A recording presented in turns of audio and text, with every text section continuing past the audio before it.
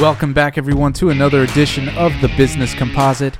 This is your host, John Christopher, and today we're going to be discussing who's Russia's next target, or where the Kremlin could strike next after Ukraine.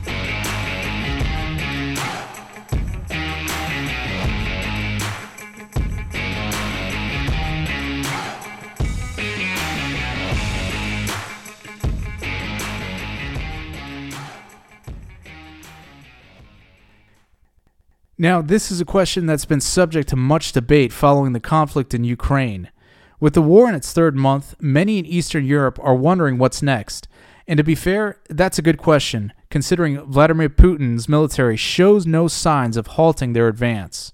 While it may prove challenging to determine their next target, we can make some assumptions based on logic and empirical data.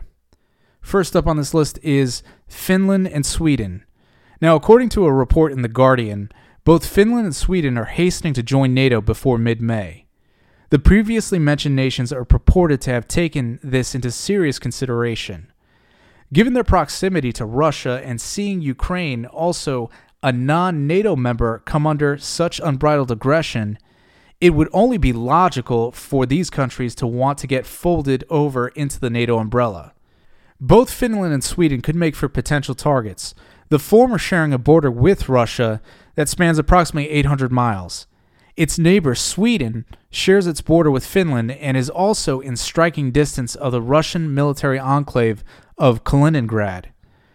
Should both nations join with NATO within their estimated time frame, Russia would then lose the opportunity to invade these countries without direct military interference from NATO. Moreover, the strategic alliance is crucial to these nations, given what it expressly states in Article 5 of its Charter on Collective Defense. To surmise, it indicates that an attack on one NATO member is an attack on all. Though at this point, while Russia is waging war on the far side of Europe, its scope is limited, and the country would likely not want to target NATO nations before accumulating substantial territorial gains. Though, however, Putin and his military remain highly unpredictable. Yet another country that could potentially face an invasion from Russia would be Moldova. In all likelihood, this would be Russia's next best target of opportunity. The reason being, in particular, is that Moldova's proximity to Ukraine is apparent in sharing its border with the besieged nation. Moreover, Russia controls a vital portion of the Moldovan region, Transnistria. Transnistria is considered strategically important. It's a breakaway region that is primarily in support of Russia. Now, according to the Rondelli Foundation, a Georgian foundation for strategic and international studies, this area already has Russian military assets. An interactive map indicates that Russia is estimated to have approximately 1,500 troops at Tiraspol, a city in Transnistria, who are known colloquially as the Operational Group of Russian Forces, or the OGRF for short. Should the Russians decide to push further into Moldova, this maneuver would all but guarantee control of that country. Moreover, this would result in the Russians completely controlling the Dniester River, and that's a river that feeds into the Black Sea.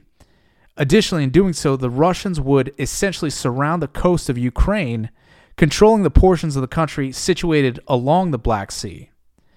It would ultimately allow the Russians to have unrequited access to a major waterway and also freely allow them to move military assets to and fro to advantageous positions. From a broader perspective, Russia may want to consider invading Moldova to prevent NATO from gaining any kind of foothold on that country.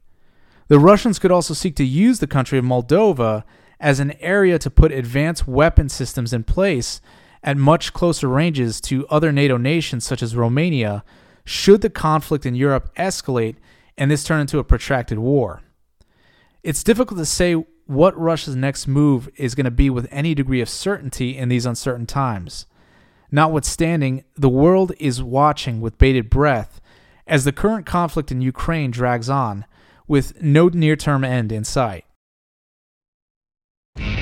All right, everyone, I hope you've enjoyed today's episode of The Business Composite. If you've liked what you've heard, Be sure to tune into the next upcoming episode. Also, feel free to leave a review on iTunes Apple Podcast. Until next time, this is your host John Christopher signing off and encouraging you to think smart and stay wise.